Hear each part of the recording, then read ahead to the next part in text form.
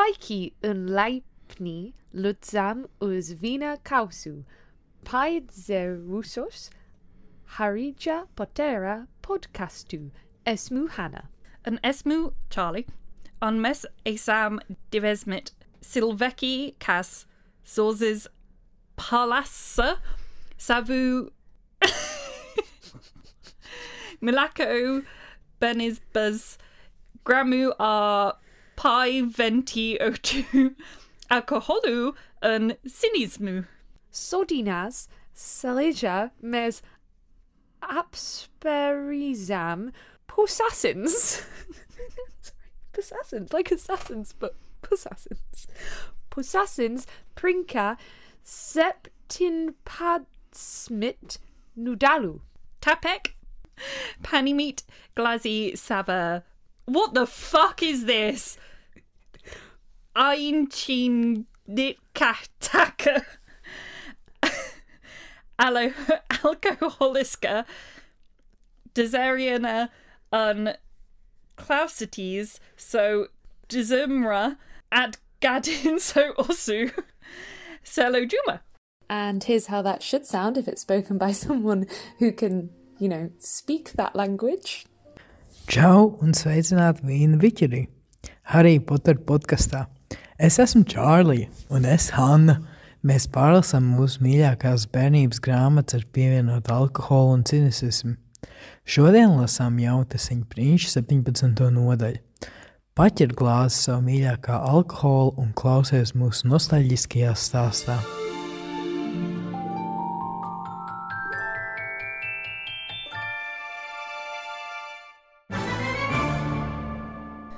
Can you guess what language it was? It was Latvian. Yay! Can you point to Latvia on a map?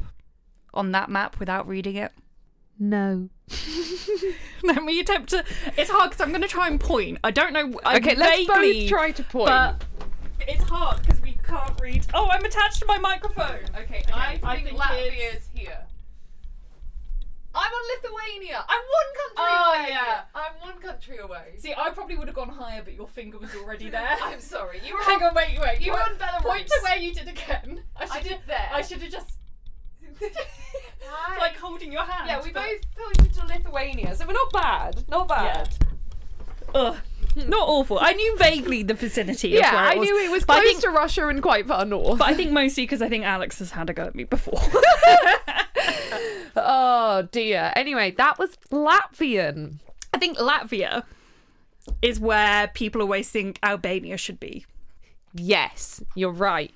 Yes, it's probably where I assumed Albania was. But yeah. Very much no, very far away from, very far away from each other. Whole continent apart. That was Latvian, because we've got Latvian alcohol, which we'll talk about in a minute. Yeah. First off, how are you? It's been approximately 2 hours since we last had this conversation. Yeah. Has anything changed? No. No. No! No! How are you? Has anything changed? How's your anxiety levels? Oh, it got worse again because I checked my work emails again and there was...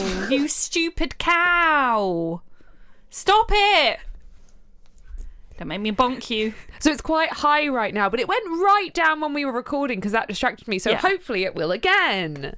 Love anxiety. Yeah, so now my anxiety is like really high. Would you like a back massage? A No. shoulder rub? No.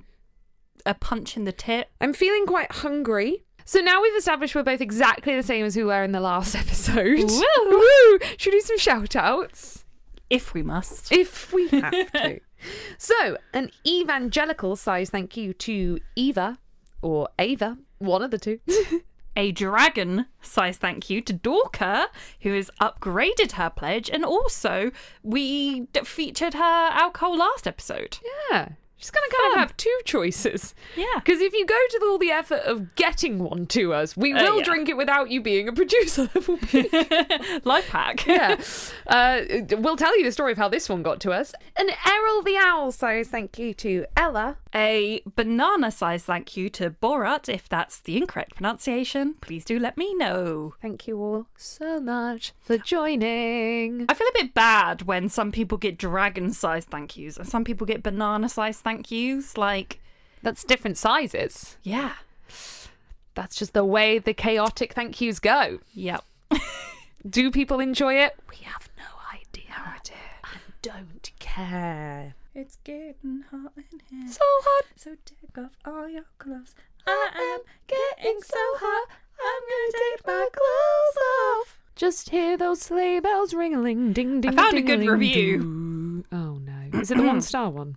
It's 5-star. Oh, lovely. If this podcast were a drug, my former president would have had me killed by now.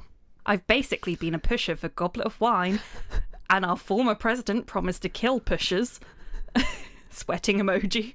I run onboarding classes, and all my getting to know you activities for every damn class always end with me talking about Hogwarts houses and then straight to Goblet of Wine. And today I just spent a good 20 minutes explaining the points about Hermione's parents and Umbridge's weaponized femininity to my friends who were sitting there wide-eyed and amazed.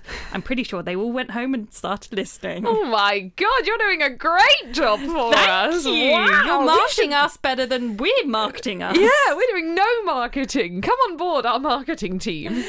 Incredible. I love that. Thank you. It's weird that people discuss things we discuss, like Umbridge's weaponized femininity. There are people off there talking about that. I'm like, what? It makes you wonder, like, someone could be talking about us right now. That's and we wouldn't creepy. know. Right, what are we drinking today, Charlie? Good question. We are drinking a Latvian booze called Balsams. So I'm pretty sure Alex sent me an actual paragraph about this. Yeah. Alex brought the bottle from Latvia to Germany. He then gave it to Rachel in Germany. Rachel then travelled to England and gave it to Nikita in England, and Nikita then gave it to us. The sisterhood of the magic travelling Balsams. This bottle is luckily, it was sealed, so we know we're not being poisoned this time. Okay, so the only information I can find from Alex about this is saying that it's a traditional Latvian liquor. It's super tasty.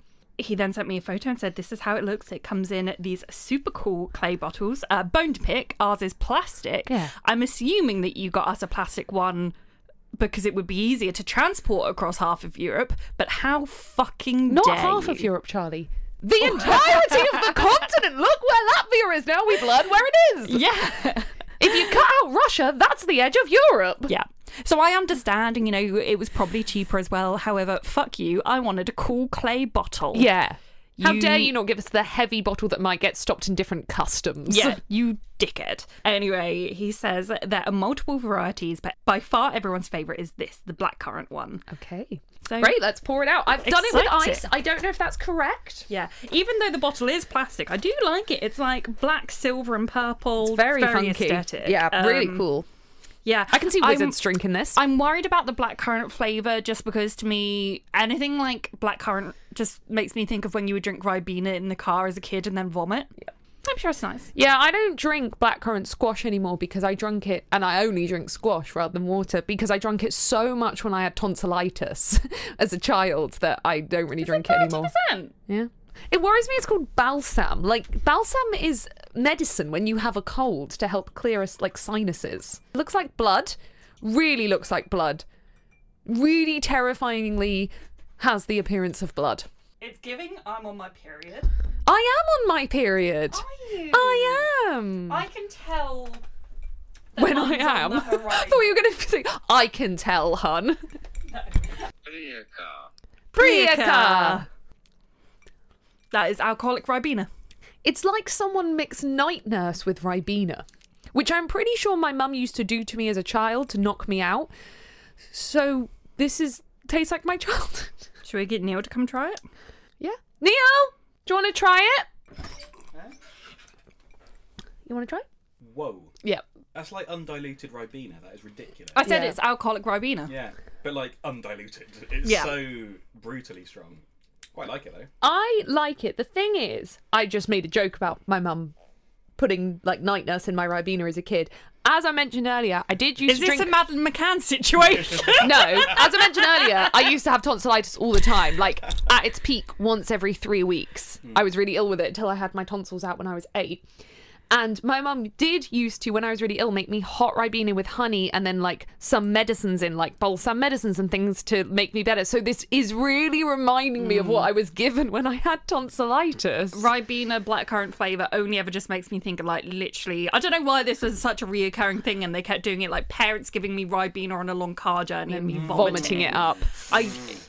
It just tastes like that to me, honestly. But like, I do really like it. I quite like this. It is very strong. I could not drink a lot of this. No. At least, like, I actually feel like this would go quite well mixed with Coke. I was going to say either soda or tonic. I think would work quite nicely. We could try a mixed one after this Maybe one. just We could soda. do. We don't But have but no, I mean, the thing is, comparing this to everything we've drunk on the podcast lately, It's lovely. which has for the most part been fucking rancid. I like you it a know, lot, actually. The bar is on the floor that I'm like, this is okay, but I do genuinely, this is actually okay. Yeah. rich though. That really sticks with you. Very That's what they rich, say. very thick. Yeah, that's why I like it, but I couldn't be like, oh, what are you drinking this evening? Oh, I'm on the balsams. you Yeah, know? I'm on the balsams. What I do really like, one day, I mean, I have an awful habit just telling everyone about the podcast really insufferably. They're like, oh, hi, I'm Pete. And I'm like, hi, I run a podcast. Because, you know, it's what you do when you run a podcast. But I really hope that one day I just get in a conversation with someone that, like, doesn't know anything about the podcast. Like, you know, when you just meet random people at, like, work drinks and stuff or, like, at a house party, and just kind of get onto the topic of, like, weird alcohols and me being able to drink, oh, yeah, you know, I've drunk balsam, chartreuse, and what was the other one? Unicum.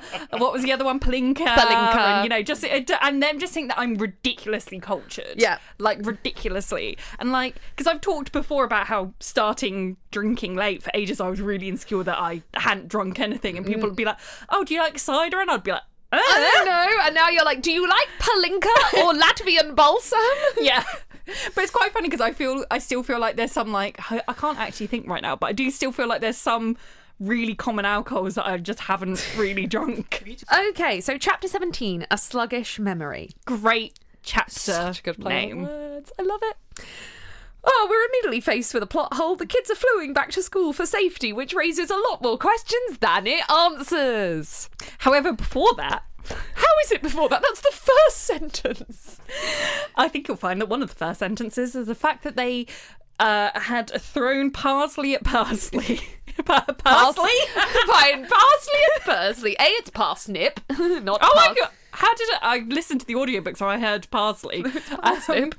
But love that. Yeah, just essentially Throw egg stuff- him on his way out. Throw stuff out Go the bin. you. And I love that it. Fred, George and Ginny all claimed responsibility for it. No, it was me, it was me. I like to think that they all did it independently. Like, maybe there was 3 different bowls of parsnips. Yeah, and it was just all of And them. all of them, like, it wasn't that one of them did it and then the rest joined in. They all at the same time specifically went for the parsnips. And then when told off about it, they full on went, I'm Spartacus. No, I'm Spartacus.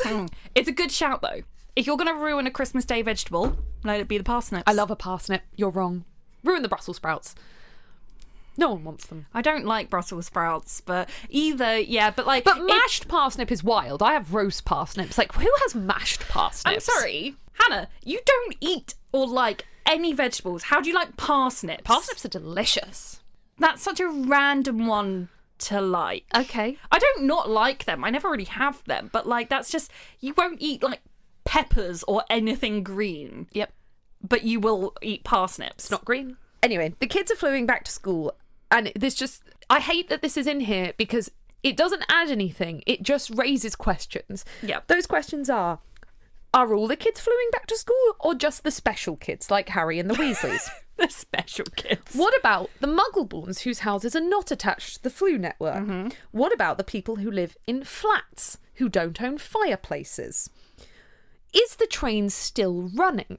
And also, if all of the children are fluing back, we can assume that most of the children went home because it's the middle of a war. Very few children stayed in school. So that's 1,000 children needing to coordinate times to flew to their head of house's fireplace. You would lose children. Just put them on the train. Yeah. Why is the train suddenly unsafe? Or like the more logical thing of like side-along apparition. In a few chapters' time, it's established that no one has done side-along apparition because everyone's like, oh my god, Harry, you're so special. What's it like? Which just feels weird to me that parents wouldn't do side-along apparition. But surely that's the clear solution here. This adds nothing. Just say they got on the train. It's weird. It's really weird that this is in here. Yeah. The organisation of this must have been a nightmare. How did Hermione get back? Her parents' house isn't attached to the flu network, and she doesn't say. Harry's saying goodbye to Mrs. Weasley, and she's like, please don't get into trouble. And he's like, I won't. I like the quiet life, which makes her laugh, and that's sweet. Yeah. They arrive back at Hogwarts, which once you've flown into Hogwarts, you'd never want to get the train again because they literally go from the Burrow and immediately in Professor McGonagall's study. Imagine if then next time you're like, oh, now I've got to get a 6-hour train. No. The thing is, I think the train is like a wonderful, like exciting thing. Sorry, of course I'm defending trains. But like once a year or like, well, twice a year, you know, way there, way back. But yeah, I think if you did it every Christmas and Easter, it makes it less special and it would become tedious. Yeah. I think that is this really exciting start of term, end of term thing. So I don't like the idea of it being used for other holidays because I'm just like, well, one takes ages, but yeah, it makes it less special. Yeah. Like the Hogwarts Express always makes me think of, sorry, insert middle class mode. Did you ever have like school trips where you'd like go abroad but on like literally on a coach? Yes. And you'd have like 24 hours in a coach? 27 hours to go to Spain, yes. Yeah. We did Germany, so it wasn't that bad, but it was many, many hours. I can't remember how many. It was both like rancid and fantastic vibes. Yeah. Awful but good. Yeah.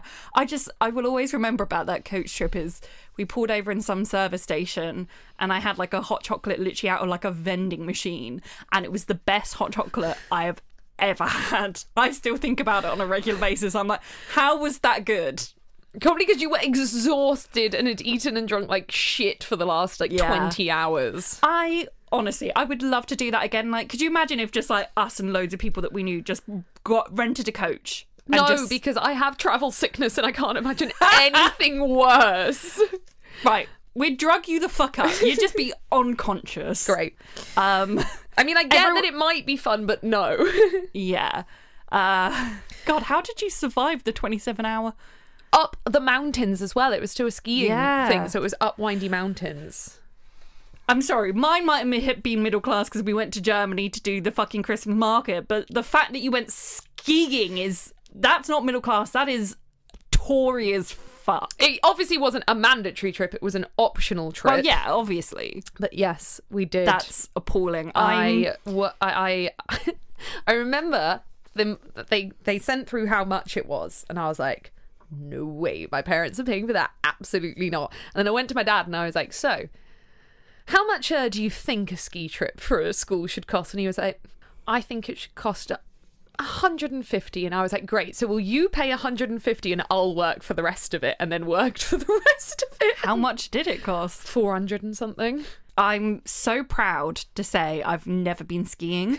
And I mean, on dating apps in London, about 50% of the people you come across have some mention of skiing or some photo of them skiing. And I'm like, that to me, red flag. Yeah, Instant the photos of it is a red flag. Yeah. Like, I haven't been since I went in school when I was 15. Had you been before then? Yeah, twice. Tory. I'm sorry, that's undeniable Tory territory. Anyway, yes, I have been skiing and I am very bad at it. Thank you for asking. I did not know this about you. I'm rethinking our entire friendship. I haven't been since I was 15. You've still been. I've never been. My parents, I think, would rather be shot in the face than go skiing. My mum would. That's half of the problem. No, she's right and she should say it. She does regularly. She's like, those holidays were a disaster. Yeah, especially because you probably drove. We did drive, yes. Yeah. Anyway, so Hermione appears to greet Harry and Ginny as normal, acting as if Ron is not there, which is such a good tactic. Ron thinks she's talking to all of them, so replies, so clearly wants the friendship. He immediately is like, oh yeah, our Christmas was good. And Hermione acts like he's a bit of the wall. I hate Ron. I hate that what makes him see the fucking light is the fact that she gets him a bad Christmas present. This spoiled little boy is all over it. Then she gets him a bad present and he's like, you know what? I suddenly have gone off her. I think it's also that happens at the same time as Hermione goes out with McLaggen and he realises if she I think goes... it's the present. I don't know, I think it's both because I think he realises like other people do, as horrible as it is, other people do want to date her and I don't know.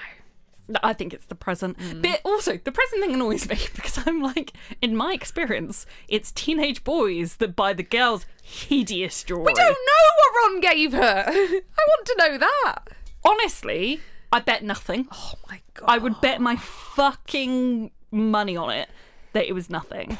But yeah, I definitely had like teenage boyfriends give me jewelry that I was like, thanks. The fat lady is on a 5-day hangover because she drank 500-year-old wine. Love it. What an icon! Also, just another whimsical detail that I love. The fact that she is able to drink the wine in another portrait Yeah, what is the just... fuck is that all about? Like, love it. It can't be real wine. Also, do we think it might be because she's so bored because she's trapped for eternal hell as a portrait? Yeah.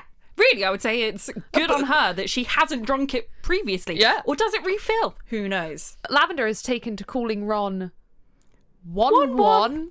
It's bad. It's bad. It would annoy the shit out of me. Yep. But Ron is not mature enough to go, could you not call me that? Yep.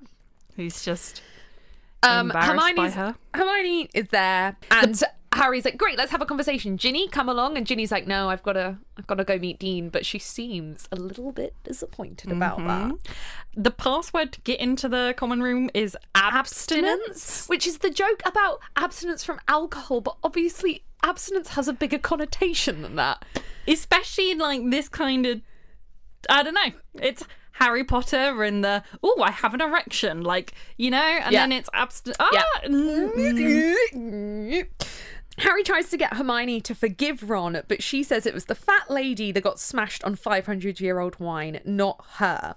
What I find interesting is Hermione does seem very different this side of Christmas. Before, she was getting upset. She was refusing to be around him. If he was in the common room, she would leave. Now she's actually putting herself in situations where he is and full on ignoring him. And what I like to think inside my own head, and this is fully just like something that I have assumed now we've done this, something that I theorise now we've done this close reading based on very little evidence, and I realise it's very little evidence, is, as we've talked about, Hermione has barely gone home. Like, so irregularly has gone home. And I think it's very clear she's lying to her parents about a lot of things, or at least not telling them the full truth. Yeah. In many ways, probably to protect them, and also because she doesn't know how, because the Wizarding World isn't set up in that way, and it's a bit of a tragic situation, and she's pulled away from them more and more and more. I can imagine very clearly a situation where she tried to go home in 5th book, was with them for an hour, and then pulled out. That would have hurt their feelings so much. She then went home for 1 week in summer. There is no way her parents aren't pissed off at her. Now she comes home for Christmas, post a party where she's had a heart broken, she's gone with a boy who she didn't like. And then she comes back to school quite different. I think she's opened up to her parents a bit. I like to think what's happened is she's actually sat her parents down, told them more about what's going on, but also had a hopefully like adult, mature female conversation with her mum about what's going on with Ron, and actually asked for advice. Yeah. Because there's just such a difference in her. And I also like to think that for my own peace of mind, for the fact that in half a year she's going to wipe her parents' memories, and I cannot stand that if she's done that without making up with them a bit, with how bad we know it was at the end of book 5. Like, we know it's bad, that we don't need extra context for that. She walked out on their skiing holiday. We know they're going to be angry about that. I just hope that over this Christmas stuff was worked on, because if it got even worse and then she had to wipe their memories, that would break my heart even more than it already does. Yeah. I have a very different theory. Ooh. I think that she secretly kept the time turner and over Christmas used it to go forward many, many years into the future, where she then listened to Red Taylor's version and it really helped her work through those emotions. I like that theory. I thought you would. I didn't think the time turners could go forwards. Hers can. Right. Because loving him was red. But yeah, that is entirely my theory based on no evidence. Yeah. None. I've just gone off on a tangent. Yeah. Hopefully she's also just getting over him. I mean, she still loves him. No, but I think you can temporarily get over someone. You can get over them and then fall for them again. Yeah. I think also she's realised that by constantly running out the room, she's risking her friendship with Harry and Ginny, and she's like risking her sense of self. Like, she's letting him win. Yeah. And this is her going, no, I am not going to talk to you, but you will not take my friends away from me, and you will not beat me. You will not let me not be in my own common room. Like, good for her. Even though he clearly wants to be friends because he's like, ah, la, la, la. Hermione fully believes that Snape was lying to trick Malfoy, and even says that Draco might not actually be working for Voldemort. He might be working for his dad from prison. Doesn't really make sense, but sure. Sure. If you say so, Hermione. Yeah. Whatever. You're normally really smart, but whatever. Yeah. I had the note, just a quote written down. I'm a wizard, not a baboon, and I now can't remember the context of that. I think that's further on where they're in Charms. I have it written here. Okay. But I'm pretty sure that's when Flitwick sets Seamus line saying, I am a wizard, Oh, not yes, a baboon yes, it is brandishing that. a stick. yeah. Funny, but yeah, that was just my next note, and I just read that and I was like, What? I have an awful habit of just writing like quotes with no context. I'm like, I'll remember. Even though I you never literally read it remember. this morning. No, I read this last night. Oh, well then, yeah, Still your not memory's much better, completely but gone. you know what I'm like. Yeah. Next morning, there's a notice about apparition. I liked, someone asked us we did like an Instagram story thing. Someone asked us our favourite thing about each other, and Hannah said that I really listen. I don't remember. I was literally had to clarify with like, she remembers nothing, but she does listen. She does listen. She just then forgets. You just have to tell her like 4 times, but she is listening really well. Yeah, I just, in one ear, out the other. You've got a lot going on. I really don't. Beep, boop, boop, boop, beep, boop. Oh, no. Me and my ex had a joke that inside my head, like, it's, that, like, monkey. It's that. Yeah. With the symbols. With the symbols, yeah. It is that in my head at any one time. The next morning, there's a notice about apparition lessons starting. They cost 12 galleons for 12 sessions, which means they're a galleon each. Which I'm not even going to dive into because I don't want to.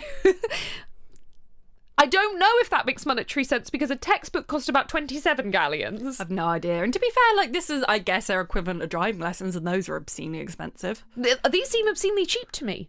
1 galleon a lesson, that's a £5. Driving lessons are so much more than that.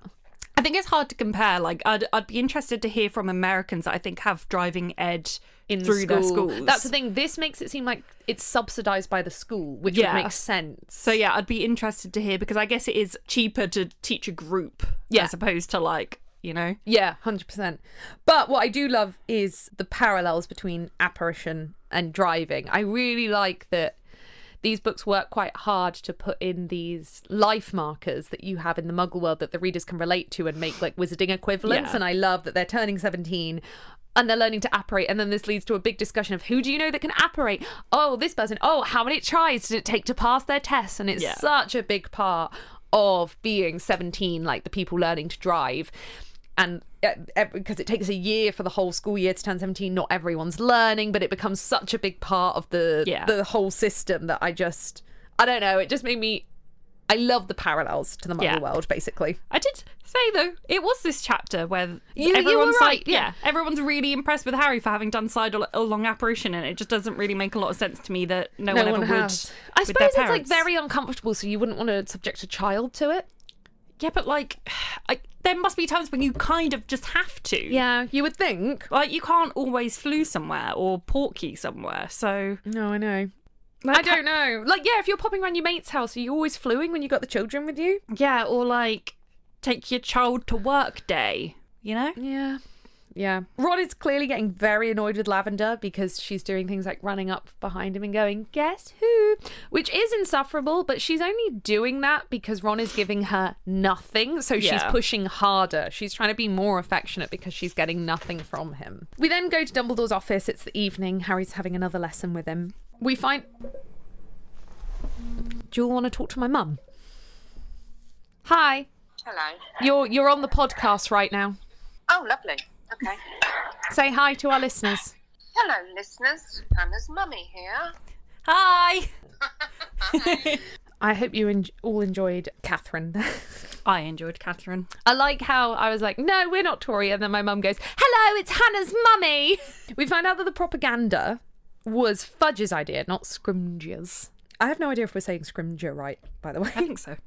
And Scrimgeour has been trying to get Harry to talk to him all year, and Dumbledore's been blocking him this whole time. Yeah, I love it because Harry's like, I don't think the minister's very happy with me, and Dumbledore's like, I don't think he's very happy with me either. And then he says, we must try not to sink beneath our anguish, but battle on. So sassy. Beautiful. So brilliant. Savage.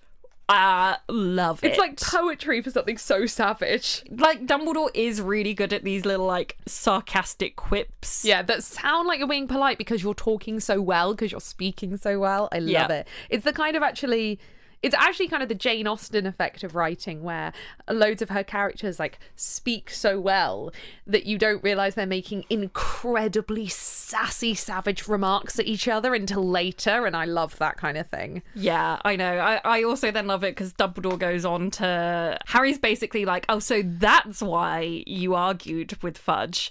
Or Scrimgeour, I can't remember which. And then Dumbledore's like, yes, the prophet is bound to report the truth occasionally, if only accidentally. He's full of the sass. And I also love it because it's like that thing when like teachers become more informal with you suddenly when you're older, and this feels like that. Yeah, it does. He's like being a lot more like candid with him. Yeah, and it's always weird for the first few weeks when they start doing that, and then you get into it, and then suddenly they have to tell you off again, and you're like, you hurt me. Harry says, I told him. He says, he accused me of being Dumbledore's man through and through, and Dumbledore says something like, did he? How terrible. And Harry says, I was. And Dumbledore tears up, and Harry's like, shit. Oh no, an emotion. I'm going to look at my knees. Yeah. But also, I think like Dumbledore crying isn't just because he's touched at Harry's loyalty, even though that's what he says. I think it's because he knows what he's about to put Harry through. Like, they're on the precipice of, he knows he's going to die at the end of the year. He knows he's about to put Harry through such mental torment, and he knows he's putting Harry in a situation where he will have to make the decision to die. Mm-hmm. And yet he's standing here saying, I'm your man through and through. And I think those tears come from the fact that it is hurting Dumbledore to do this, but he thinks it's necessary. Yeah. Harry then tells Dumbledore about Snape and Malfoy because he's telling everyone at this point. Harry's gone from like, I'm not going to tell anyone to like, I'm going to tell fucking everyone. Mm-hmm. And Dumbledore tells him to put it from his mind. Doesn't matter. And Harry gets a little bit angry, and then Dumbledore gets quite angry, and then they're like, okay. Yeah, he gets quite stern with him. Yeah. Which, like, is only going to fuel Harry's, like, curiosity more about the whole thing, but Dumbledore has got to kind of protect Draco. Like, Dumbledore fully knows what Draco is doing, but can't let Harry know, because then Harry would be like, lol, why are you letting him in the school? He's hurting other pupils. Yeah. So Harry is angry that Dumbledore shut him down and is thinking like, oh, what if I've got to say is more important? And then Dumbledore says, it happens even between great friends. One thinks something they've got to say is more important. And Harry's like, oh, it's as though he read my mind. Harry, you know that Dumbledore can do legilimency, and you know what occlumency is. Mm-hmm. It isn't like he could read your mind. He is reading your mind, and you need to at least put some mental barriers up. Like, you are just walking around with your emotions at the forefront, and you know Dumbledore is an incredible... You're talking to a man who has pulled memories from people that you're about to sit in the office and watch, and then go, it's like he could read my mind. Yeah. Now I can reference it, and you can get it. I like the interpretation of mind reading in ACOTAR. I like it too. I like it a lot. I think it's quite similar in many ways to what occlumency is meant to be like in Harry Potter. It's just that Feyre is actually like competent. Yeah, and learns actually like how to do it. Yeah, she actually like puts up walls and stuff, and like kind of just consistently has them there. And it's like, Harry, just put some walls up. Yeah. Yeah, no, I was going to say that actually because I've been reading that part of book 2 in the last few days of her learning how to put those like mental walls up, and it very much reminded me of occlumency and legilimency. Mm-hmm. Harry's a fucking idiot. So Dumbledore's then like, right, I've got to catch you up. I've got no memories to show you from 11 to 16. So Voldemort starts the school. A lot of people liked him because he's, and I directly quote, a very good looking orphan. As opposed to all those ugly orphans that naturally people despise. You can be ugly. You can be an orphan. You cannot be both. Have you not read Lemony Snicket? They're very good looking orphans. Yeah. Everyone loves a sexy orphan. I just literally put like, okay, Okay. Yeah. Okay. I think we have our episode title. Everyone loves a very sexy orphan. You know that guy on TikTok that whenever anyone does something dangerous, he's like, you haven't thought about the orphans. Have you seen him? No. Oh my God, I don't know how. It will literally be like, you know when you get those videos of someone like dropping something down a really deep well? He will then like stitch it, like they'll drop it down a well or something. That's just like one excuse. Or someone will like, I don't know, like fire like an air rifle across a city or something. And then he'll like just stitch it and jump in and be like, it isn't funny, is it? Because there could be an orphan down there. And like he just, all the time you will just see these like videos and you'll be like, why is this on my For You page? Because it will just be someone doing something reckless. And then all of a sudden it really like suddenly cuts to him and be like, it's not funny, is it? Anyway. Oh my God. I just don't know why we have to quantify the fact that it's a very good looking. I mean, I guess what he's saying is people are more likely to fall for Voldemort's like glamour and tricks because he happens to be a good looking. And I kind of get it. Like, you have It's children. pretty privilege. Yeah, you have children that are not better looking. The problem is when we say good looking or handsome, it makes them sound sexy. And it's like, you know, you have some children that are really sexy, that really do it for me. No! Do I have to start a separate tally for Hannah being a nonce? No! I'm not even going to make my point. No, you have to now, or it's going to sound so much worse. There are children that are better looking than other children. No, okay, I don't know what you could have said that was worse than that.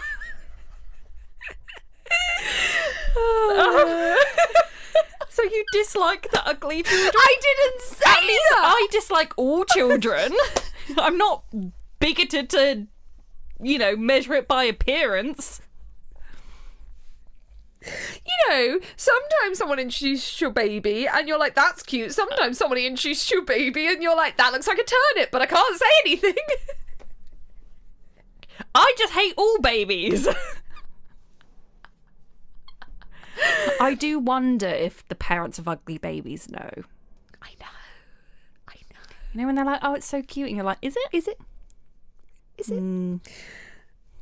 I get what Dumbledore's trying to say, but it just comes across really weird. Dumbledore is saying 10 out of 10, 10 would fuck that orphan. We should be shot for running this podcast. Yeah. Oh my God. Oh my God. Hannah gets fired before she starts her new job. No, it's not our fault. It's J.K. Rowling that Rowling's specified that he was a sexy orphan. I then wanted to point out that his description of young Voldemort isn't that far off how some of the teachers probably would describe young Harry. An orphan. What, sexy? A sexy orphan. They're like, I can't believe we've got another sexy orphan. And there's a link between the two sexy orphans. The two sexy orphans have the same wand.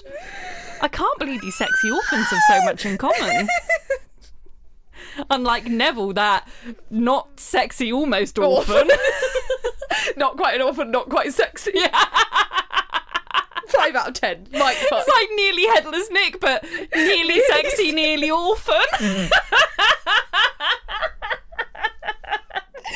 Some people are going to take such offence to this. They're going to be like, you are talking about 11-year-olds. We don't think 11-year-olds are sexy. Crying real tears. I just wanted to point out the parallels that some people might see between, you know, young orphan Voldemort and young orphan Harry. Both polite, both typically good looking for 11-year-olds. Describe a not good looking 11-year-old to me, Hannah. An ugly one. That's not a description. Looks like a turnip. I thought you liked turnips. We just had this conversation. No, parsnips. Parsnips and turnips are yeah. different. I will eat a turnip if I have to. It's not great. I don't think I ever have. It's just like a shit version of a parsnip. I've also never eaten ugly orphan. Eat an ugly orphan. No! Just to clarify, in case anyone thinks I'm an actual witch. And but Voldemort is described as thirsty for knowledge and clever, neither of which are attributes I can give to Harry, because Harry, despite being an orphan raised in the Muggle world, is extremely disinterested and really not smart.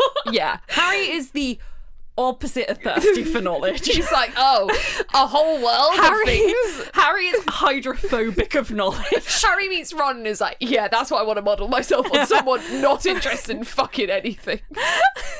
Harry is like, I will be a himbo. Because I'm such a sexy orphan. Harry's like, I am such a sexy orphan that I don't need book smarts. I can get away with anything. I'm such a sexy orphan.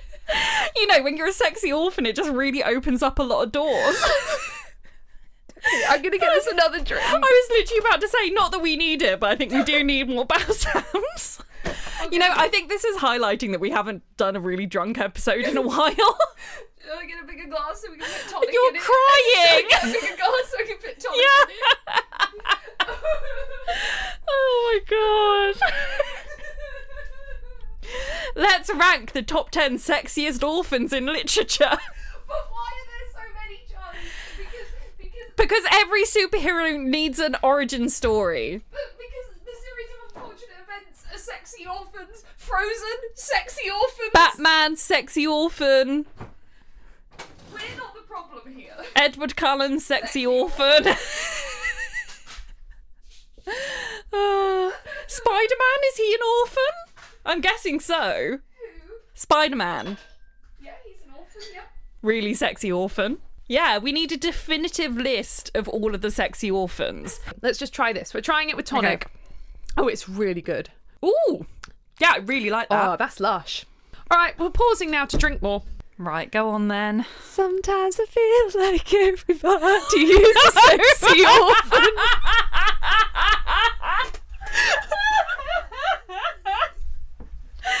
For context, since you last heard us 2 seconds ago talking about sexy orphans, we have recorded an entire very long 2-hour episode with Swish and Flick, which you should go listen to, by the way. It's very good, but we had to censor ourselves. We went from crying laughing about sexy orphans to then having to be PG on their podcast. I then was like, well, at least we'll be over it and, you know, back to normal. Then we literally left the room. We'd been having a break, talking to Neil. We left the room, got literally out of the room, and Hannah turned to me with the most shocked face, and I was like, oh my god, what did Neil do? What did he do? What did he do? And she was like, no, the microphones had to be on. And I was like, okay, it's not something Neil did. Yay! Good. I was like, what did I miss? And then it was that. Sometimes I feel like everybody is a sexy orphan. Good. Great. We're still on the sexy orphans. No, I'm done now. I just can't believe we didn't make that joke 2 hours ago. Yep. The orphans are bringing sexy back. You other orphans don't know how to act. Yup.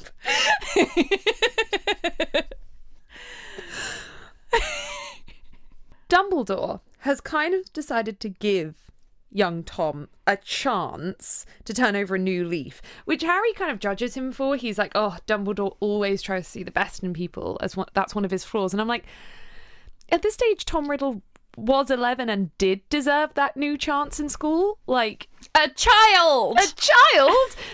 He didn't need Dumbledore going around and being like, oh yeah, that child's well creepy. This child is the creepiest little shit. What a creep. He's definitely going to be evil. Yeah. So, although the Harry's then but you did always keep an eye on him, and Dumbledore's like, well, yeah, because he was sexy. Yeah, because he was sexy. Harry, I'm not sure you understand. He was a sexy orphan. A really sexy orphan. Oh my god, we need sexy orphan merch. Yes, we do. No, but no one can actually wear that out. Oh my god, you know what it needs to be?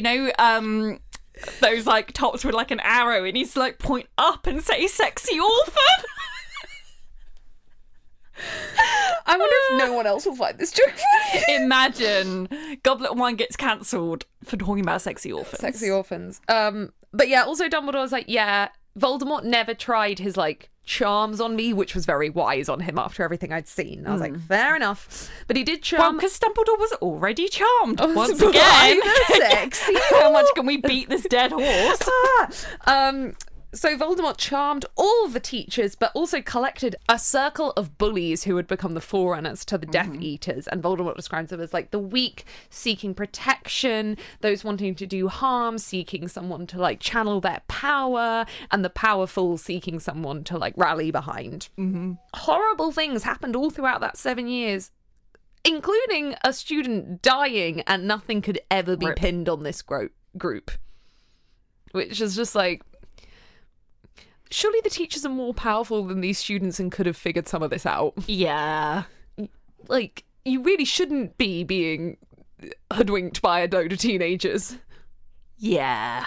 Voldemort, all throughout school, was obsessive about searching for his parentage. After years of searching, he finally had to admit that Tom Riddle Sr. never went to Hogwarts because he couldn't find a single record of him anywhere. So he went off the only name he could from his mother's side, which was Marvolo, which led him to the family tree of Slytherin.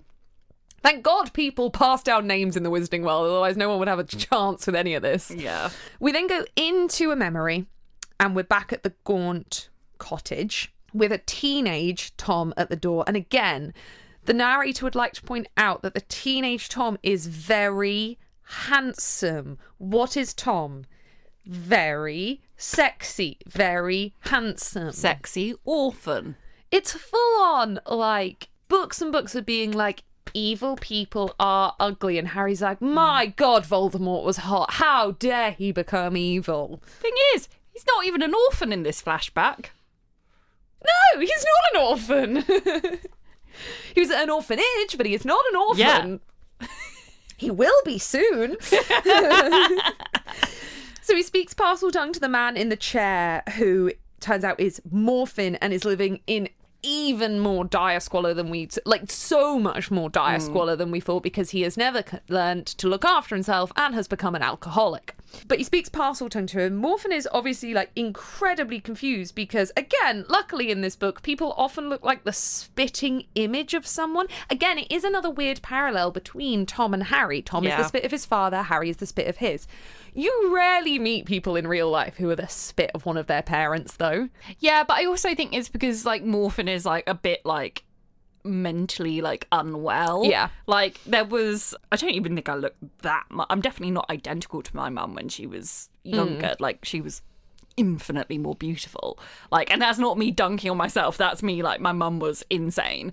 But when my granddad was kind of, like, on his way out. Yeah. Like, there was a time when apparently I walked in and he had a bit of like a because he thought it was like mum from back in the day, and he got really confused. Morphin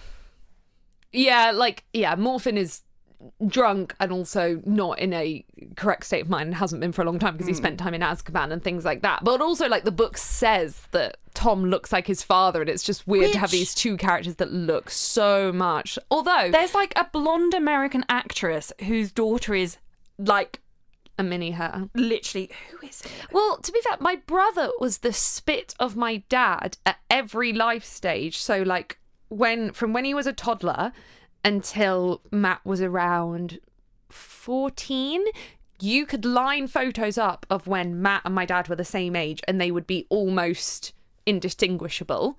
It's Reese Witherspoon. Oh my God, that's terrifying. That's actually well, at least if Reese ever acts in anything where they need a younger her, it's ready-made, isn't it? Yeah. Yeah, they were. My brother and my dad were almost indistinguishable, but what's weird is that didn't carry on. So Matt, now he's like fully grown, doesn't look like my dad or what my dad looked like in his 20s. It was just when he was a child. Yeah, everyone always says my sister looks like my dad in a wig. That's not true, but I can see the family resemblance. It kind of is true. I did actually once know a family who, it was like the dad's genes hadn't entered them at all. So, like, the mum had, like, quite a distinctive face, and my friend Harriet and her brother Sam had the exact same face. Like, I will actually have to find you a photo of them on Facebook, because they had the same face, the mum had the same face, and then you met the dad and you were like, were you even involved, or are these clones of the mum? This is a bit... So I know it can happen. Yeah. Obviously, yeah, Morphin is really confused because he's like, you're him. And then because he's confused and he's angry and Riddle is knows how to say the right things, he's ranting and telling Riddle everything he needs to know without Riddle doing anything. He doesn't have to press him for any information. He says he looks like that muggle. Immediately Riddle knows he's talking about his dad, who married his sister and then ran off and returned to the manor. That Riddle. It's everything Voldemort needs to know. In a sentence, he's told him it's the big house over the way. His name was Riddle. He ran off with my sister. Like, Voldemort didn't have to do anything. Yeah. Great, thank you, I've got the information. So the memory goes dark, and Harry's like, what the hell? And we go back to Dumbledore's office, and we get kind of Dumbledore's explanation of what happened, and it is incredibly sad. So Morphin wakes up the next morning, and his ring is gone. A maid is already running through the street, saying the Riddle family are all dead, with no sign of how. Dumbledore then goes on to tell the story of what happened to Morphin, but what I find really strange is neither Dumbledore nor Harry mention Frank Bryce, even though Harry met Frank, technically. I find it really weird that there isn't even Harry going like, oh, Frank was blamed for these murders. Yeah. Like, Harry just doesn't care about anyone else. I know he doesn't remember that dream fully, but he did meet Frank's, like, a real instance of Frank after he was dead. Meet, but he, like, talked to. Yeah. But, like, it's just so sad hearing this from a different perspective, because we hear how obviously Morphin's life was ruined by this. And obviously we know Morphin did terrible things. Did he deserve this? No, clearly not, because Voldemort did it. But Frank was completely innocent, and his life was also ruined through no intention of Voldemort. Voldemort intended to ruin Morphin's life. That was the aim. But he didn't intend to ruin Frank's life in the process, but he did. And he just doesn't care. And then in the end, it becomes full circle, because Voldemort does end up murdering Frank at the end of his life. And Frank still goes on to help Harry in a very small way and save Harry. Yeah. My question is, why does Tom Riddle still live with his parents? Rich people. But if he's rich, he can afford to not live with his parents. Is he meant to be so rich he's like a lord? Because in that case, that makes sense, because he's waiting until his father dies to take over the manor. I don't know if it was like that rich. I don't know. Because, like, I don't think that it was like, it doesn't seem like it was like a family estate passed down kind of thing. I always assumed it was like a proper old manor house. Not necessarily that they're lords or barons or anything, but it was a manor house that passed down through a family. Just because, like, unless they literally didn't have any other family, it then doesn't stay in the family. It just gets sold on. I mean, if it's a really big enough house, it could be the kind of situation where he's living in a wing of it and they kind of live separate lives. Yeah. But yeah, it is a bit like, oh, he's still there, because he would he's be grown. Because he would be what? Like, we don't know the age he was, but let's say he was 25 when everything kicked off. Voldemort's now only 16, so he's only 40. What do you mean only 40? That's very old to live with your parents. No, I'm saying that's what I mean. I was like, not that much time has passed. It's only been 16 years. And also, it's not like he's old enough to be having to live with his parents because they're ancient and he needs to look after them. They would only be 65, 70 if he's 40. Yeah. So yeah, it is a bit weird that he still lives there. I just always assumed really rich people. It's just a big manor. I don't know. Yeah. But yeah, Voldemort murders his parents, his dad and his grandparents. And Morphin the next morning confesses to the murders. The wizarding authorities go straight to him because he had a previous accusation against Tom Riddle Sr. As soon as they get there, he confesses to the murders. His wand shows he did it. He knew details only the murderer could do. Bish bash bosh, no trial, straight to Azkaban. Do we think that Tom, as in Voldemort, went over there with the intention of definitely killing them? Or do we think that he went over there, like, took Morphin's wand, knowing that, given his track record, probably a possibility, and, like, then, you know, the conversation went badly? I think as soon as Morphin said that muggle who left, who ran away from my sister, he had every intention of killing them. I think as soon as Morphin said that, he had every intention of killing them. Yeah. What I would love to see at some point in some sort of interpretation that someone does is that moment when he enters, because we know he looks like Tom Riddle Sr. So that moment where he enters, a 16-year-old, Tom Riddle Sr. would immediately know who he is and what's happening. Like, and also Tom Riddle Sr. must have been kind of waiting for this moment to happen at some point, like living in this fear that this was going to happen at some point, which again, don't live in the place where it all kicked off, you fucking moron. exactly. And also, I don't believe Voldemort just went in there and was like, Avada Kedavra, like, I kind of want to know what the altercation was, what the conversation was. Also, Crucio doesn't leave any marks. There are other forms of torture that doesn't leave any marks, and I don't believe he just killed them outright. Yeah. I felt kind of bad for the grandparents. Yeah, they didn't do anything. Yeah, I mean, I feel bad for Tom as well, because it wasn't his fucking fault. No, exactly. Like, and I feel bad for Morphin. Morphin's a terrible person, but he doesn't deserve this. Yeah. It's also just so... It's very clever that Tom is meant to be the exact same age Harry is in this moment. And, like, the calculation that went into all of this. Yeah. You can't imagine Harry doing it at all, and how far Voldemort has gone already. Yeah. And that also, we don't know if it's not his first murders. Technically, his first murder was Moaning Myrtle by kind of association, but is this his first outright Avada Kedavra murders? We don't know. Yep. All Morphin can talk about as he's taken away is the ring. He'll kill me because I've lost the ring. He's kind of got a fixation on it. It's very, My precious. Yeah. What's his name? What's that dude's name? Gollum. Dumbledore manages to get this memory from Morphin. Like, how? I don't know. Because he says, I was beginning to look into Voldemort's past by then. But the text kind of says that Dumbledore's only been doing that for the last, 5 to 10 years, which means...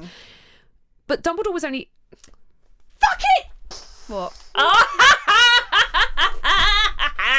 Suck a dick. I said Voldemort instead of Dumbledore. It's Malibu. Right. Ha ha ha ha ha. I would argue that Malibu's not really a shot. Go away. Voldemort was only 16 when this took place. Morphin would have also been around 40. We know people don't live very long in Azkaban. How early was Dumbledore tracking stuff, or how long did Morphin manage to live in prison? I don't think the timeline of this makes sense. Do they actually die, or do they all just go, loopy? Hagrid says people die in there. And I'm sure some people do, but I always kind of assumed that, the majority of people just kind of get to the point of, nonsense. Yeah, and therefore he probably was at that point. I mean, he was close anyway. And, yeah, it was Dumbledore's magic. He would still, if Dumbledore was doing this research in the last 10 years, have been 80, 85? I mean, but to 90? Do we know that he was that old when this happened? No, we don't know. He could have even been 18. Yeah, he could. That still would make him quite old, but not 18 when this was happening. He could have been 18. No. But when Ropey got, yeah, that's what I meant. Oh, right, I see. Yeah, and it also depends how long Dumbledore has been looking into this. We don't technically know how long Dumbledore has been working on this. So Dumbledore got the memory from him and took it to the Ministry and said, "You need to release this man. He's innocent, but he did die before they could reach a decision." So another life just ruined by Voldemort. Yeah, it's almost like he's bad. It is. It's also just the casualness of it. Lives mean nothing to him. None of it phases him at all. Mm-hmm. Harry then discovers through this conversation, because he's like, how did Voldemort do this? Because you can't do underage magic. And Dumbledore's like, lol, yes you can. If you're in a wizarding house, they can only detect that magic has happened, not who did it. And Harry is so pissed off about this. He's like, what are you talking about? Which means anyone in the Burrow has been able to do magic this entire time. It makes no sense. It doesn't make any sense. It's a bit convenient that the Ministry can tell when magic is being done, but not who's doing it. I was kind of like, well, yeah, that's really convenient, but maybe the limitation is because of personal privacy. It would be incredibly intrusive if they could tell who was doing what magic. But the Wizarding World has never shown any fucks for anything like that, so I don't think that makes any sense. Also, what is the radius? I don't know. And then, because then later on when Harry... Well, later on, no, it's already happened, I think. When, people are, watching Harry, so they're, apparating in and out of Privet Drive. Yeah. Exactly. That's magic going on outside Harry's house. Yeah. Because they do him when he's, in a random underpass with the Dementors. Would they not be like, People keep apparition apparating on around that your road. house. Harry, what the fuck are you doing? Yeah. Well, exactly. Or like, what if a random wizard was genuinely like strolling along the road and had happened to... Is the food here? Is that It nearly all the is. noise? He's just getting ready. Ah. Like, and had happened to do some magic. It's very unfair system, basically. Yeah. And also, it places such an onus on wizarding parents having to enforce the no magic rule when, like, if kids know about this, they would Yeah. get in no trouble for doing magic in the house. Yeah. Like, they can just do it without their parents in the room. Yeah. I'm assuming, like, I'm guessing Mr. and Mrs. Weasley had to confiscate their wands when they weren't in school because, like, that would get a lot with that many children. Yeah. So it's time for another memory. This one has slightly congealed. I like to think that it looked like that drink we had to drink with the Baileys and the lemon juice. I don't want to remember that. And we are memoried, conceived, into Slughorn's office with 12 boys sitting around him. Now, it's specifically 12 boys. And, Women aren't smart, intelligent, competent, capable. okay, but what this does is raises a lot of questions to me because, like, okay, yes, this is happening in the 1930s or 40s, this scene. I can't remember. Someone's going to correct me. I think the 30s. So, like, yes, if this was a Muggle school, it would have 100% just been boys. But we have never been explicitly told that sexism is as big an issue in the wizarding world because it shouldn't be because, like, magic inherently evens the playing field a lot more. Yeah, and also, like, if someone's got magical ability, you need to train them. Like, you know? Well, yeah, I assume Hogwarts takes women, as far as we know at this point, but Slughorn doesn't, which means it's Slughorn who's the sexist here, not necessarily... I don't know. I think there is baked in sexism into the wizarding world that's like a carryover from the Muggle world and things like that, but it kind of shouldn't be there if you have magic. No. But it does kind of imply, which kind of makes sense to me, that Slughorn is a bit sexist because he's so, like, old-fashioned and old boys club, and Yeah, he's a bit... he's literally the definition of old boys club. Yeah, he's like an Etonian, like... But it's weird that, you know, the Slug Club nowadays has women in it. When did he change his mind? When did he go like, do you know what? Yeah, women can be in this. You know what? Women can have rights. Women. What a feminist. It was just Lily Potter. Lily Evans. He was like, that one's amazing. I like women now. Yeah. I like women now. Not sure he does. No. He's flattering Riddle, and I actually did put almost flirting with him. It's Yeah. it's not flirting. It's kind of could be like fatherly and jovial, but it's he's doing a lot of flattery Yeah. to Riddle, and he's like, oh, how do you know so many things? Like, you hear things before the teachers do. You're so smart. And this white fog fills the room so Harry can see nothing apart from Dumbledore standing behind him. And Slughorn warns Riddle that he'll go wrong. And then the white fog clears. And no one notices it. No one says anything. And Harry's like, what the fuck is happening? So the whole, like, Slughorn thing, I'm going to make a reference that, like, you're not going to get. Great. I'm pretty sure you've not seen the History Boys, have you? No. You would love it. You Okay. really, really, really need to. But it's got, like, a very, like, Slughorny kind of character, interestingly, played by Mr. Dursley.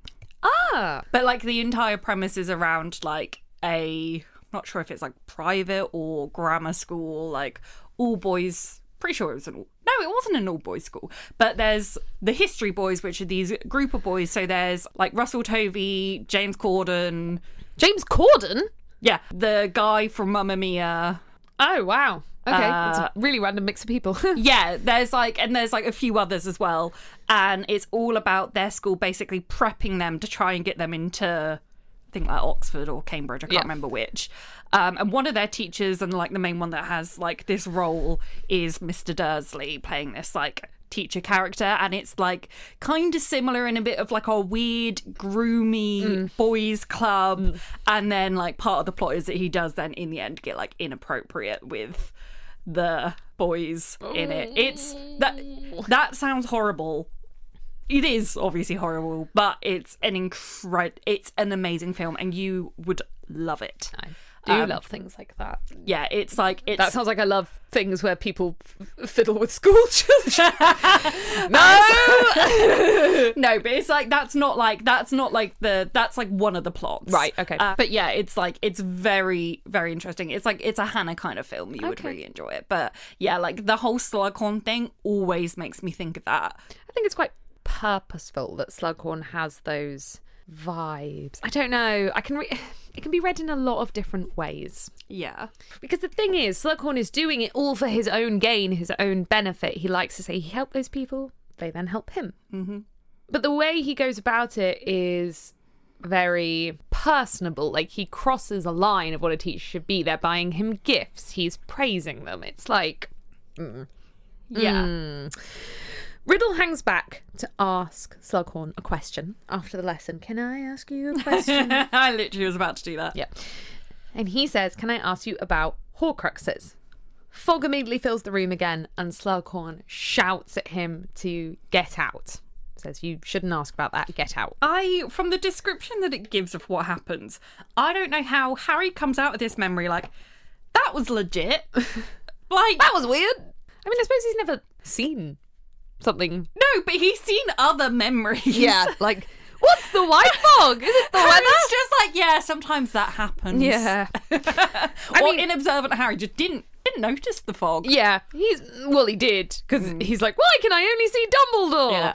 I like to think that this is like, you know, when a show has clearly had to like redo a line and they've like dubbed it in, and you it's can just literally so bad. tell, Yeah. like, you know, it's not the same volume or like the same like pitch, and you know, sometimes a mouth doesn't. I like to think this is like that. Like, you can actually see his mouth in the memory just saying something completely different. And it's like, blah, blah, blah, just blah. like casually, cheerfully talking, gesturing, and then the thing is like, how dare you ask me that? Yeah.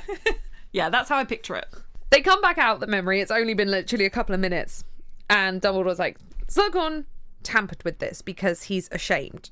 I find this fascinating, and I wish we had more on this. I find it so frustrating this isn't delved into. The amount of things J.K. Rowling sets up, which I'm like, this is why fan fiction is so popular in the Harry Potter genre, because you gave crumbs of ideas and went, I don't really want to do it. And I'm like, Yeah. this nugget of an idea could have been a book series on its own. Yeah. This shows that memories can be altered, and Dumbledore specifically calls this a crude alteration, which means there are better ways to alter a memory. And if there are better ways to alter a memory, then my God, that is a dangerous weapon. I can imagine part of like a plot of one book being like Harry going through memories and they've been well tampered with by someone like Voldemort, and he has to learn what the signs are of a memory being tampered with. And it's things like an object not actually being real, it being like 2-dimensional rather than 3-dimensional. Well, it's like the whole Inception thing with the spinner. Yes, this is exactly what I was thinking. Or like the light looking slightly wrong, and like, that kind of thing. There is so much that could be done with that. Shadows. That would be a good one. Shadows. Yeah. Yeah. Clock not moving. Yeah. Things like that. Yeah. Or like every time there's clock moving, but on a different time, like a time like middle of the day when it's actually dark outside. Yeah. Or like this, where it's been altered at different points. The memory's just going, and then during the bits where it's been altered, everything looks correct apart from the clock stop moving, and he goes into it like 3 times before he realizes that, and things like, oh, I can just see it being its own series, like its own little thing. Yeah. I wish there was more on this. Yeah. It frustrates me because, it's that line that Dumbledore says, a crude alteration. I'm like, that means there's good alterations. Yeah. And also because, like, he kind of implies this was altered purposefully and magically, whereas I would interpret a memory alteration as something that you do because you're so ashamed you can't let yourself remember, and therefore, like, this is what you wanted to see. But then Dumbledore also basically said that he used Veritaserum to get this the first time, which makes it incredibly impressive that Slughorn did manage to do this level of alteration. Did he say that? He says, and this is just how I interpreted it. I thought he said that there's no way that he would be... Again. He says the word again. No, I think it would be foolish to attempt to wrest the truth from Slughorn by force and might do much more harm than good. I don't wish him to leave Hogwarts, la la la. Oh no, it's not there.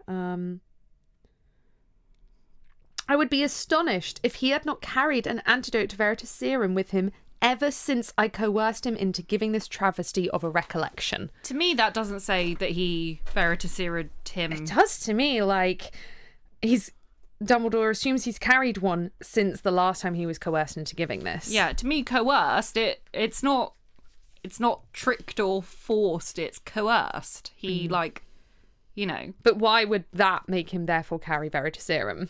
Because then he knows that Dumbledore's obviously going to be like, well, that wasn't real. It was all fog and, badly dubbed. There was weird Korean subtitles. I don't know. I kind of read that as Dumbledore used Veritaserum, and that Slughorn is such a powerful wizard. This is what he managed to give under Veritaserum. No, I always read that as he asked, and Slughorn was like, yeah, sure. 1 second. Yeah, here you go. Yeah. And then Dumbledore was like, and then Slughorn was like, well, he's clearly going to know that's fake and going to try and trick me into giving the real one. So therefore would carry an antidote with him. Yeah. Be interpreted either way. I never used to interpret it the way. This was the first reading where I was like, huh? Wait? I don't know if I've always been missing something, and maybe I have just repeatedly. I don't understand why it's important for them to get the real memory. To confirm. But it's fucking, how was that memory going to end with, Slughorn going, oh, yes, Horcruxes are this, and sorry.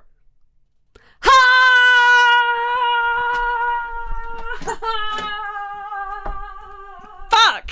Does it count? I was going to say Tom, not Voldemort. No, it counts. I hate you. You can drink out the same cup as me. Ew. But you got cooties. I don't have cooties. Do have cooties. Ew. It's not a real shot. No, I'm ewing because it's so sweet. Carry on.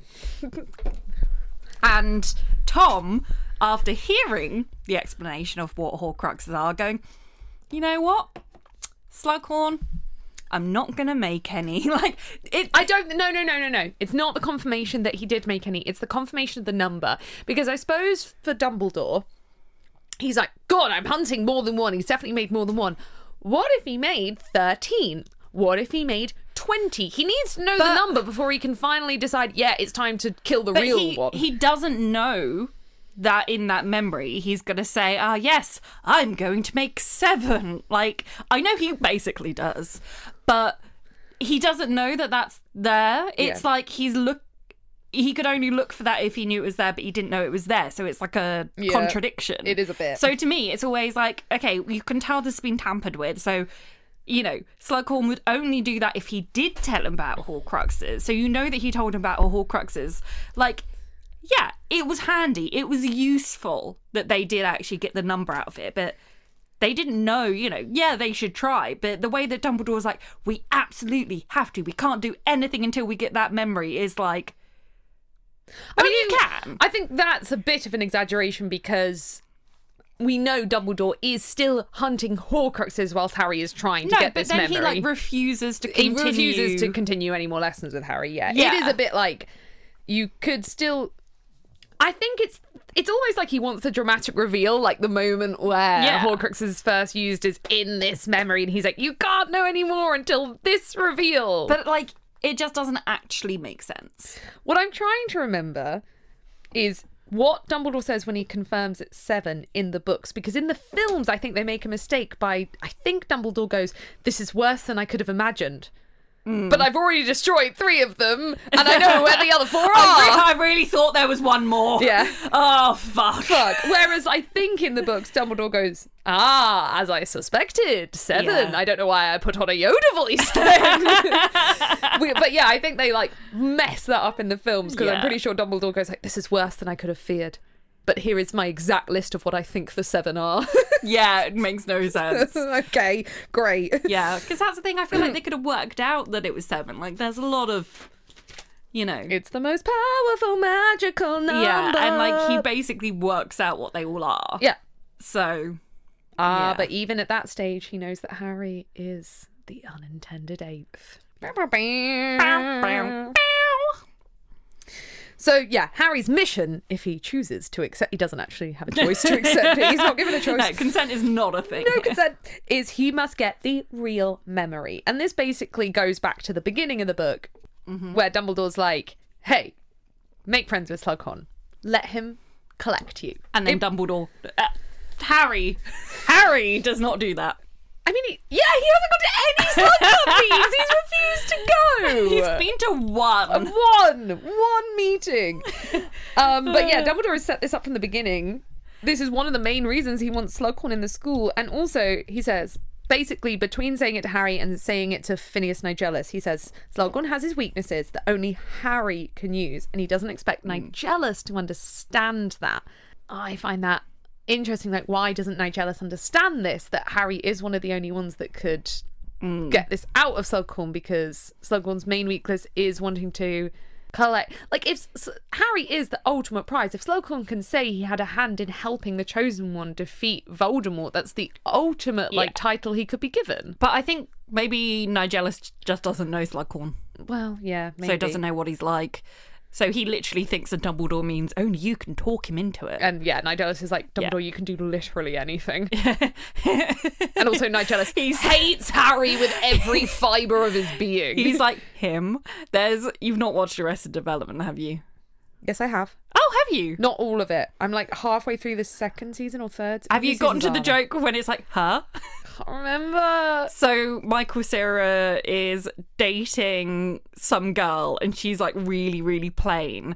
And like the dad constantly kind of forgets that they're like dating. Oh yeah, that's like a long term one. Yeah. And then really like just repeated like every time they kind of like, who? meet again, they're like, huh? Who? Oh yeah. But yeah, I like to think like now Nigella's like Nigella Lawson. Microwave. Headcanon. It's actually Nigella Lawson. Oh my god, that is going to ruin book 7 for us. Excellent. No. Ruin? Improve. But yeah, every time Nigella Lawson is like, him? Him? He's the chosen one. Okay. I don't like him. Yeah. I do find it funny how Harry has like set himself up for failure. Can you think how much easier it would have been for him to get the memory out of Slughorn had they been BFFs at this point? Maybe he should have listened to Dumbledore. I really like that he's like, Dumbledore, I hear what you're saying about this is my mission to befriend this man, but I think you should do it. He's annoying. Yeah, he's literally like, don't you think like you could do it? Like, Harry, you've been given one job. You had one job, Harry. Like, you at the beginning, you were like, yeah, I'll do anything to defeat Voldemort. And then Dumbledore's like, I'd like you to do one thing. And he's like, no. It's that song. Is it like, I'll do anything for love, but not that. I would do. He's like, I would do anything to defeat Voldemort, aside from befriend Slughorn. Yeah. And yeah, that is his mission, and that is the end of the chapter.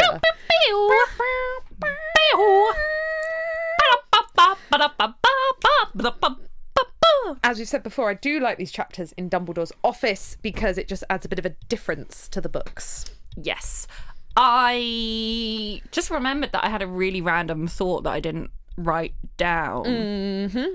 Why are Ron and Hermione not in these meetings?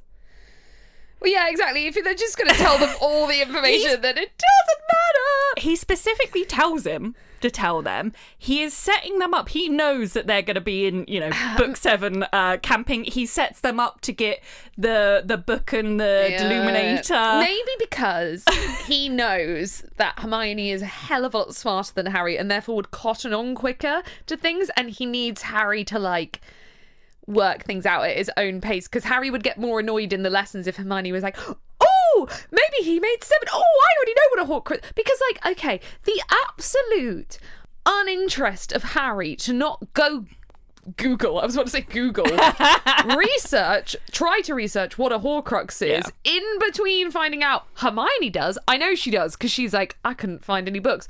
But Harry doesn't. So, Harry's like, I'll find out eventually. So, Hermione doesn't let Harry get a word in edgeways ever. I think that is the main reason. But yeah, it is a bit they're learning it through secondhand information. Just tell them. Yeah, just put them in it. Like, you're setting them up to finish the job. So, maybe include them in the briefing. I suppose it leaves it as a choice to Harry to include them, rather. And then Dumbledore can wash his hands of it a bit and say, I never forced them into it. It wasn't me, it was Harry. It's not really a choice, though. No, it's not. He specifically tells Harry to, and then he gives them the book and the Deluminator. Like, he is setting them up to finish the job. Yeah, 100%.